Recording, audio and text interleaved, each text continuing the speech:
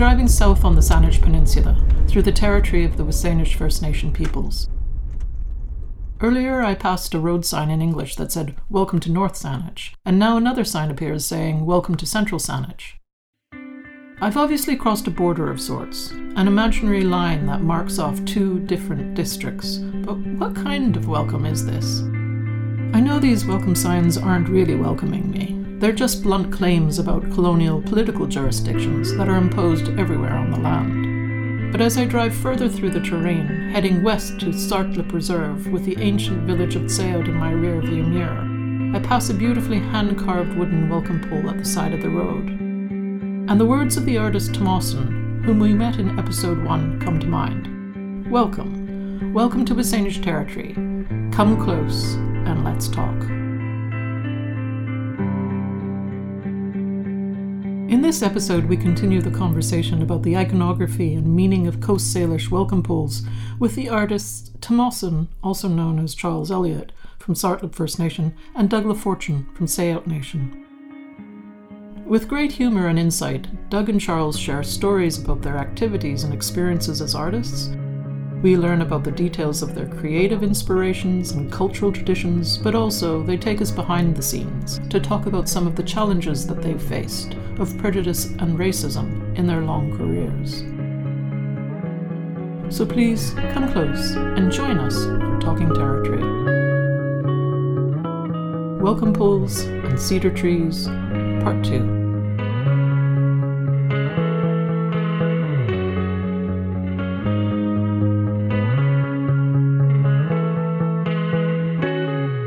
Doug, can I ask you a bit about your own work? You have welcome poles in Duncan. Ones that I'm very familiar with are the welcome house posts at the entrance of the First People's House in UVic, which is a kind of space that supports Indigenous students from not only Canada but from around the world. Yeah. And you also carved a welcome figure that was presented to the Queen at the opening of the 15th Commonwealth Games. So I'm just wondering if you could tell us how you go about deciding how you want the welcome poles to look, and does the place where it's erected, does it influence your design and the symbolism of your artwork? Well, I was first introduced to welcome figures when I started to carve with Simon Charlie from Cowichan. And he's done a lot of welcome figures. He's done some. He used to have some in the mall in Duncan. I don't know where they put them. And he had the welcome figures all over the world. And he first introduced them to me. And I really liked him because originally, I don't know if Charles told you, but his hands are like this. It was a welcome, but it was really meant to say that I have no weapons, right? Yeah. When their hands were out like this. But it turned into, welcome. And there's a big one he has at the museum. It's about 10 or 12 feet, right? Simon's? Yeah. Yeah. It's huge. And it's one of the best ones I've seen. The hands look like real hands. And I really admire it. I really wanted to make my figures. And actually, he was pretty brave back in the 70s, 60s, I guess. Because he put everything on that welcome figure. I've never done that yet. But, that's quite a thing to do in the 60s, I think. Yeah. What do you mean by everything? He put a penis on it. Oh, I see. Okay. Like very intimate parts. Man. And it's huge. It's 10 feet tall. So yeah, it's noticeable, is it? Yeah, it is, seriously. Is it still there? Yeah. Is it? It's still there. It's awesome. It's beautiful. But I don't know. I wasn't as brave as that. I've never done one like that. When you're thinking about your designs and what you're going to do for the welcome pole, would you say it's up to you to shape the meaning, or are you bound by certain kind of protocols? Like, is there a right and wrong way to treat the human figure? Or are there kind of guidelines, or is it totally your own? You wouldn't want to make a hand like this. A fist. Because that means they want to fight. Yeah. That's when the hands are open, Yeah, they're open to friendship. I wanted to make it look like a natural human figure. And the only thing that was different was, and he did the same thing, was we made it with, like the Quagilth ones have long, like skirts, right? Mm-hmm. Ours had like a breech cloud or something sort like of that, like, right? yeah. And occasionally people like it because we put the real looking bum on and stuff like that. Yeah. It's funny. That's what they say about the one at First people's house. Yeah, that's cool. I like one that. of the ladies says, I like looking at the bum and stuff like that. Who was your model? It was Perry. Yeah.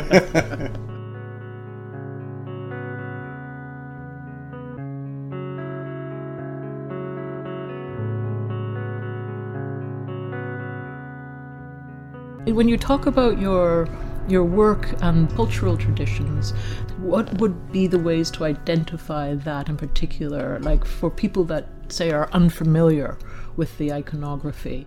I guess, how could you say the designs are quite similar to Simon's, and you know, he's a real Salish, and he's related to us actually, but his designs are real true Coast Salish. They fit in the joints in the different areas, I think, right? And he told me when I started carving that if you look at a fish that's spawned and laying on the riverbed, you know how you can see the eye sockets and the different joints and the bones and stuff like that. That's what our Coast Salish designs, he told me that's what they were based on. And so you kind of see those similarities in real Coast Salish art. There's a lot of darts and crescents and ovoids, you know what I mean? And most of the eyes and things weren't really ovoids, they were crescents that were put together like a touching, which would make a circle, right? And that's basically what is on most of the designs. You don't see any really elongated trigons. I guess they call them trigons now. Right? Some of them do. Yeah. I just use darts. I just call them darts. Yeah. And these different elements, they're inherited, there's like a deep history. Well, they've been handed down, you know. They came from way, way back. And somebody told me, an old lady told me, we learned them out of nature.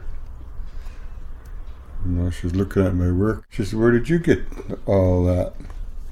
And I told her, well, I just kind of learned it from other artists. And she said, well, it came from all the different things in nature, different parts of nature, yeah, and we learned it from there, yeah. Well, that's really interesting, because when we think about the actual place where we are, the land, the trees, the shapes of the trees, the way the water looks, and presumably that's why it matters that for people to understand about these histories and aesthetic histories, because it's actually comes from the earth. Well, you know? yeah, it's exactly like someone said. You look at it, and I guess he just used the salmon as an example, spawn salmon. But I mean, if you look at deer skeleton remains, you see the same thing, circles and joints and crescents and things like that. And even on leaves, or you see a maple leaf, like you can see designs. Back in the old days, Charles would go to a museum and look up old art, and a lot of the old Coast Salish things had a lot of things like that.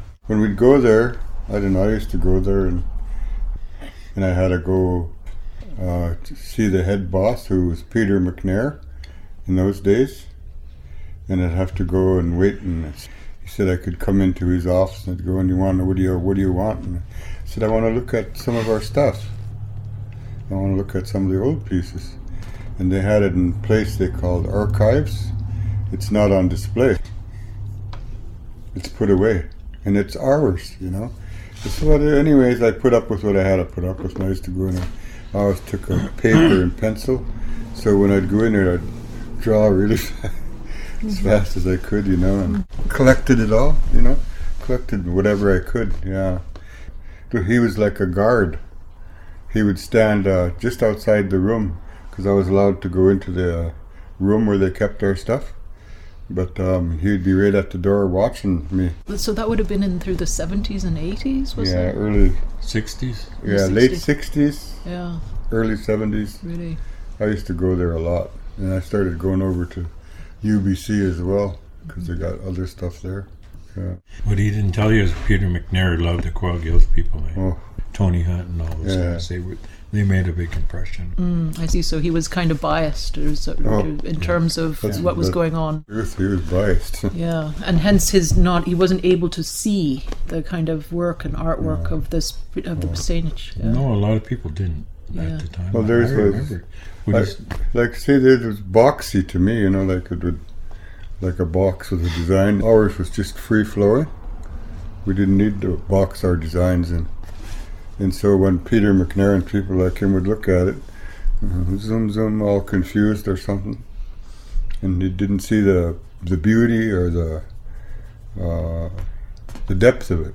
What I'm hearing is that so much of your early experiences, your early part of your careers, maybe to the middle part of your careers, I don't know, is kind of brokered through museums and collectors, and they're the ones that either open the doors or close the doors. Is that right? Yeah. Well, there's a lot of galleries back then. Yeah. He wasn't so much into the galleries. I was. We had to go knock on doors, and Charles seemed to be a little bit more lucky than me. He made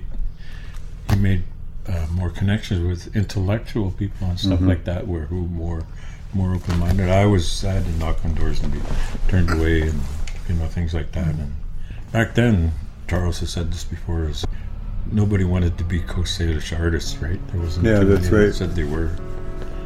But and now it's a big trend. Everybody's Coast Salish or related Coast Salish or whatever. Yeah. Right? Everybody wants to be that now.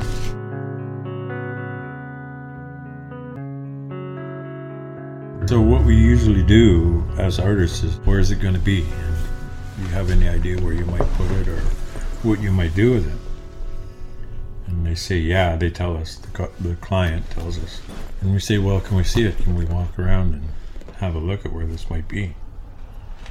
And it's just an artist thing. It gives you a feeling of flow. Then we have to come up with an idea of what we're going to do that represents the area, represents what we like and stuff like that. Does the patron source the log, or do you have to source them? We have our own sources that Okay. we like to buy wood of. Then you've got to wait for it to cure and dry? No. It's a miss. Yeah. Well, when you open up a log, start carving this piece out, that it'll dry faster. Okay. It'll stay soaking wet if you don't open it up. But And opening it up means taking the bark off? taking the bark off and shaping it. What you do, you shape it out, and drier cedar is harder to carve Yeah.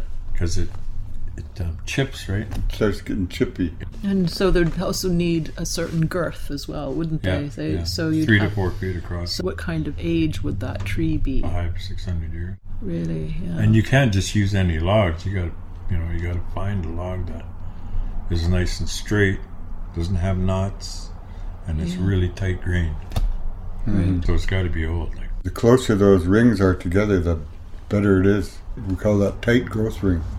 And the growth rings are like this wide apart. It's really hard to When the rings are farther the apart, wider means- it is. Yeah, you're younger, yeah. yeah, they're younger and they're growing quickly, aren't they? And they're different than the logs that we carve nowadays. They want to harvest them fast, and the growth rings are far apart. And that's a different variety of It cedar? is, yeah. Right. It's the same cedar, but it's modified, yeah. It's not like the old ones that you see. Yeah, where they were just sort of naturally growing and they Yeah, would plant exactly. themselves and yeah. So once you get through with all that stuff, then you cut all the figures out that you want and things like that. Then you'd carry on carving them on the site, like for the ones at UVic. So those would have been rough cut, and then they would have been transported as rough cut. Not those ones in it. First of all, we'd be carving on non-native land. So the taxman's waiting for you. Yeah. And UVic isn't not classified as native land, even though it is, right? But so the issue is around being on reserve, Yeah. and when you're on reserve, you're kind of protected, Yeah. I suppose, or at least you have your rights over your own place. It's not something that was built in there for us. See, all reserve lands are federal property. So the federal government does not tax itself, and the provincial government cannot tax the federal land. Oh, thank you for that clarification. That's the basic bones of how come we don't have to pay tax. Right. I looked into it, yeah. Thank you. I appreciate that because that's important. Very often it's presented as if that there are some set of special rights. Really, actually, what you're saying is that that's the colonial regime. Yeah, it is. And, it's a and colonial they just laws. won't tax themselves, as you say. That's They a very haven't found a way to get around it for us neither. So obviously we're learning, that there's meanings in the things that are represented. The hands are meaningful. The fact that it's a human figure, it is meaningful. As you were saying earlier, Charles, the earlier poles would have particular ancestors represented, and now maybe they're not particular people, but nevertheless they're still a human form. So these welcome poles then they're not like, say, a tourist sign, that they actually mark Wasanich territory using this kind of visual language, and we are kind of being spoken to in a sense. I'm thinking from the position of a non-Indigenous person. So my question is, who is being welcomed, and what are we, say as guests, meant to learn from the pole when we encounter one on Wasanich territory? When I did those ones at UVic, I'm based upon our values, our beliefs, and most important value our people had and have had through time is family. If you look at those poles, the mother has a baby, and the father's. I was thinking about me and my son. That's why they were together, and a lot of them have personal meanings, maybe to who's ever carving them at the time. And depends on what that's basically a message that you're trying to say. It's like just a welcome figure. It's welcome to the territory, welcome everyone, not just certain people or Osage people welcomed everybody, and that was probably our weakness, to welcome everyone. You know what I mean? We didn't know that white people were going to come here and steal all our land and put us in a little plot of land. And, welcome, but mind your manners. Obey our rules and things like that, because we are the keepers of the land. Don't litter it, and don't do stuff like that, pollute it, which everybody has done.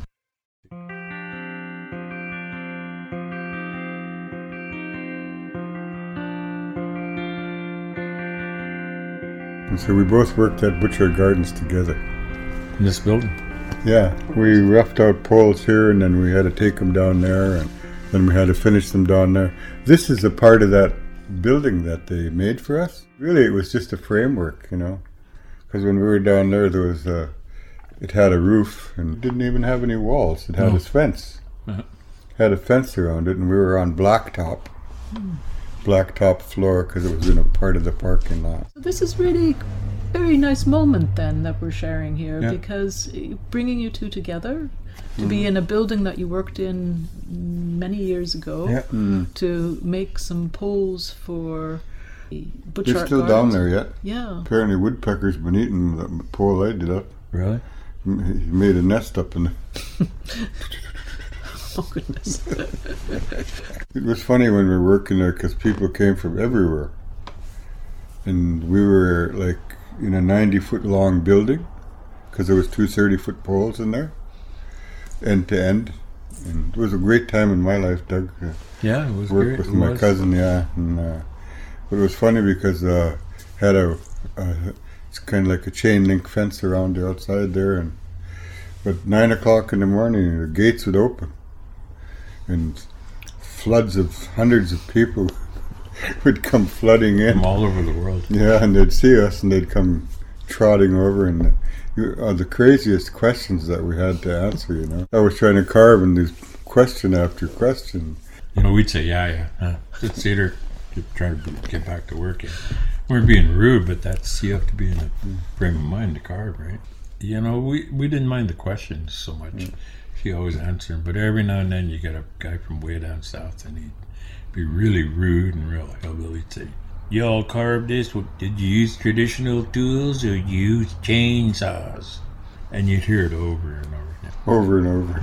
Finally, I got tired one day, and I said, well, yeah, did you come here in a car, or did you come in here a horse and buggy? I just couldn't take it anymore. Yeah, really. And it wasn't so much the question, it was the condescending way he talked to us. Yeah. Would start dancing and everything outside there. They'd be jumping around in circles and going, woo, woo, woo, woo. Oh, no, seriously. Showing us how stupid they were. Yeah, exactly, yeah. Most of the European people, Germany and places like that, they were pretty nice people. Those cowboys from the States. Yeah, I know. I empathize. You know, here you are exposed to the public, you're working and having to deal with like the tsunami of ignorance that you endured. It is impressive. Could have had somebody there to document it. It probably would have been a very interesting documentary, eh? Yeah. They just threw us out there and left us. We were working up in Lake Couch, and this guy used to come by and stand there and stare at me every day. Never really say anything. So one day there was a fence around us, and I went close enough and to get conversation. And he spoke up and he said, "Your grandfather would be ashamed of you." And I said, "Why?" He said, "That saw you're using, that's not traditional. Your grandfather would have been ashamed of you." Oh yeah. I said, "Oh yeah." We always say, like, you know, well, if our grandfather had chainsaws, he would have used them. Mhm. If he had a crane, he would have used that. They're not stupid, you know what I mean? Yeah. And these are tools, after Yeah. all. What I'm hearing is that there's this kind of expectation of a kind of authenticity that people kind of force on you. You Yeah, know. it's true. Yeah. Well, you know, Simon Charlie, he was real old school. He'd take a big 40-foot log. He'd clean them all by hand with an axe, double-headed axe. Holy cow. First time I ever saw that. Well, the water's just right here, and my dad always had a net down at the beach, hiding down there, because we weren't allowed to set a net. And anyway, he'd go down there and clean up his net, but we went down there one day, and I could hear, and I said, what's going on? I was asking. He said, "Oh, you'll wait. Just wait. You'll see." So we went and got the edge of the bank and then down the hill. And old man was carving a dugout canoe down there. And he was carving it with an axe. Yeah. He was shaping the bottom out. Would there have been many cedar canoes that people would have used still? And Oh, yeah. Even old ladies used to have their own canoes when I was a little kid. Because my mom's house was over that way, and they're real close to the water. So my grandparents were there, and we'd go over there when the old ladies would be fishing back and forth, rowing, dugout canoes, dragging a lure. Yeah.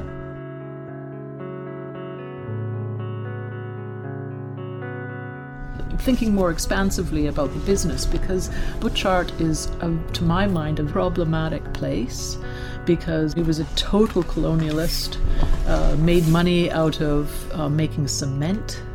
Cement. Yeah. Oh, yeah. And, you know, cement is one material that unfortunately is quite central to the built environment. On our land, making millions, and he never, ever... It was a really important area to our people down there.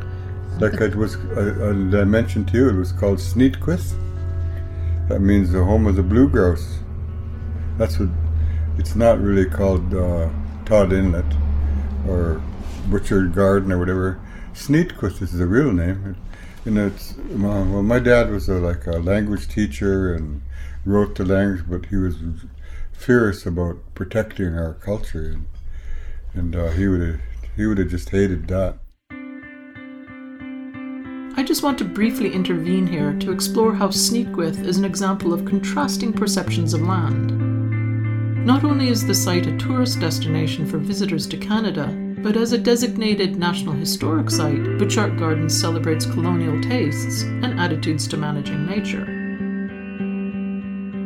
However, as Tomasin has just indicated, there is another story to tell about Butchart Gardens. To learn more, let's hear from the legal scholar Robert Clifford from Sayolt First Nation. I leave it to him to explain the significance of this particular place. Sneetquith as being our first village site. That's where Slamuch, Grandfather Rain, the first Saanich man, came to the earth in the form of rain, so a sacred place for us. And it was really kind of devastated, I guess, with the cement company that had operated there, founded by Robert Butchart. And, you know, the inlet is mostly a moonscape now, just jellyfish live in there. You know, one of the indicator species is low oxygen levels and huge amounts of cement and kind of other contamination. You know, and then right on the opposite side of the fence you have Butchart Gardens, which is kind of world-renowned for its beauty. You know, built in the big the quarry. It's a big kind of sunken garden is the quarry of where the cement factory operations were happening and so forth. So, and also bringing in native, plants that are native from all over the world and transplanting them there, and often plants that aren't able to survive here without, moving them into a greenhouse over the winter and so forth. So a lot of our creation stories and St. Jonathan place names, a lot of these things are very intimately tied to place and to relationships with that place. And Butchart Gardens, just as an example, it's taking things from a very different context and transplanting them, and you can see interesting and difficult kind of tensions and ways that plays out when you look at any given place like that.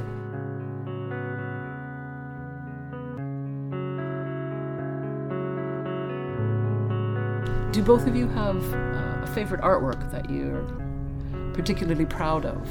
Yeah, probably. I like the one at the Butchart Gardens, and I worked on it with my son there.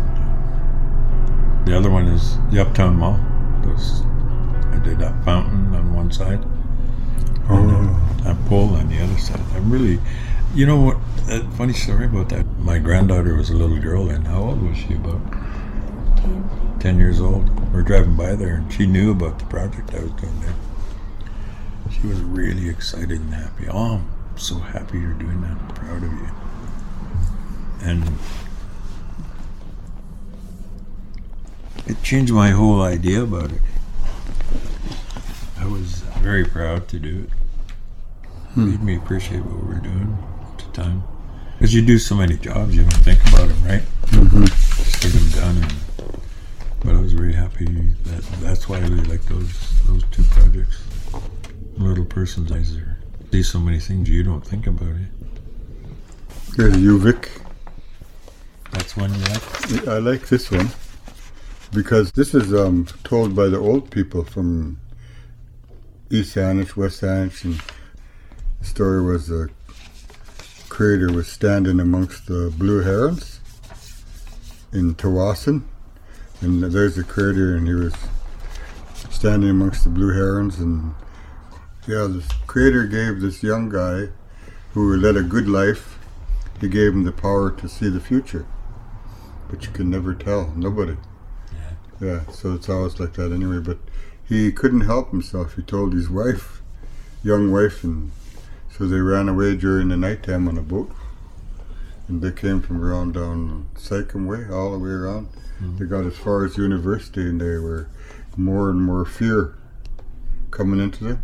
So they started climbing up the bank there, and they were going to go in the bush.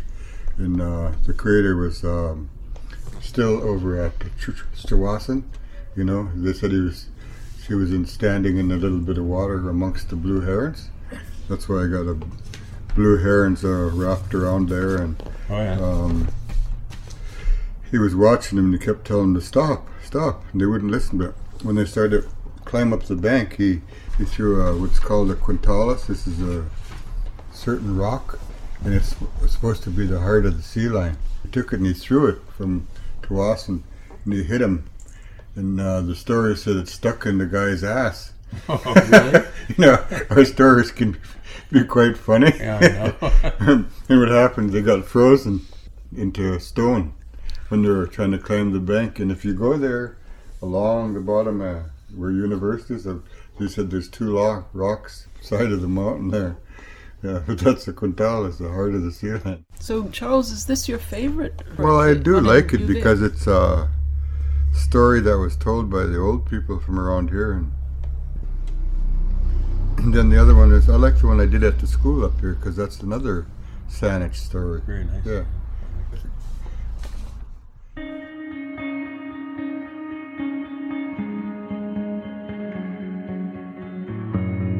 Talking Territory was produced for the Tree Museum by me, Fawn Daphne Plessner, and Idemar Sitbon. The music is created and performed by Idemar Sitbon too, and a special thanks goes to Charles Elliott, Doug LaFortune, and his wife Kathy, without whom this podcast would not have been possible. The Tree Museum is an art project that examines the aesthetics and politics of suburban expansion and its impact on forest habitats and animal lives. The museum is based in the unceded territory of the Wasanich First Nation peoples For further information about this podcast and to learn more about the Tree Museum, please go to tree-museum.com.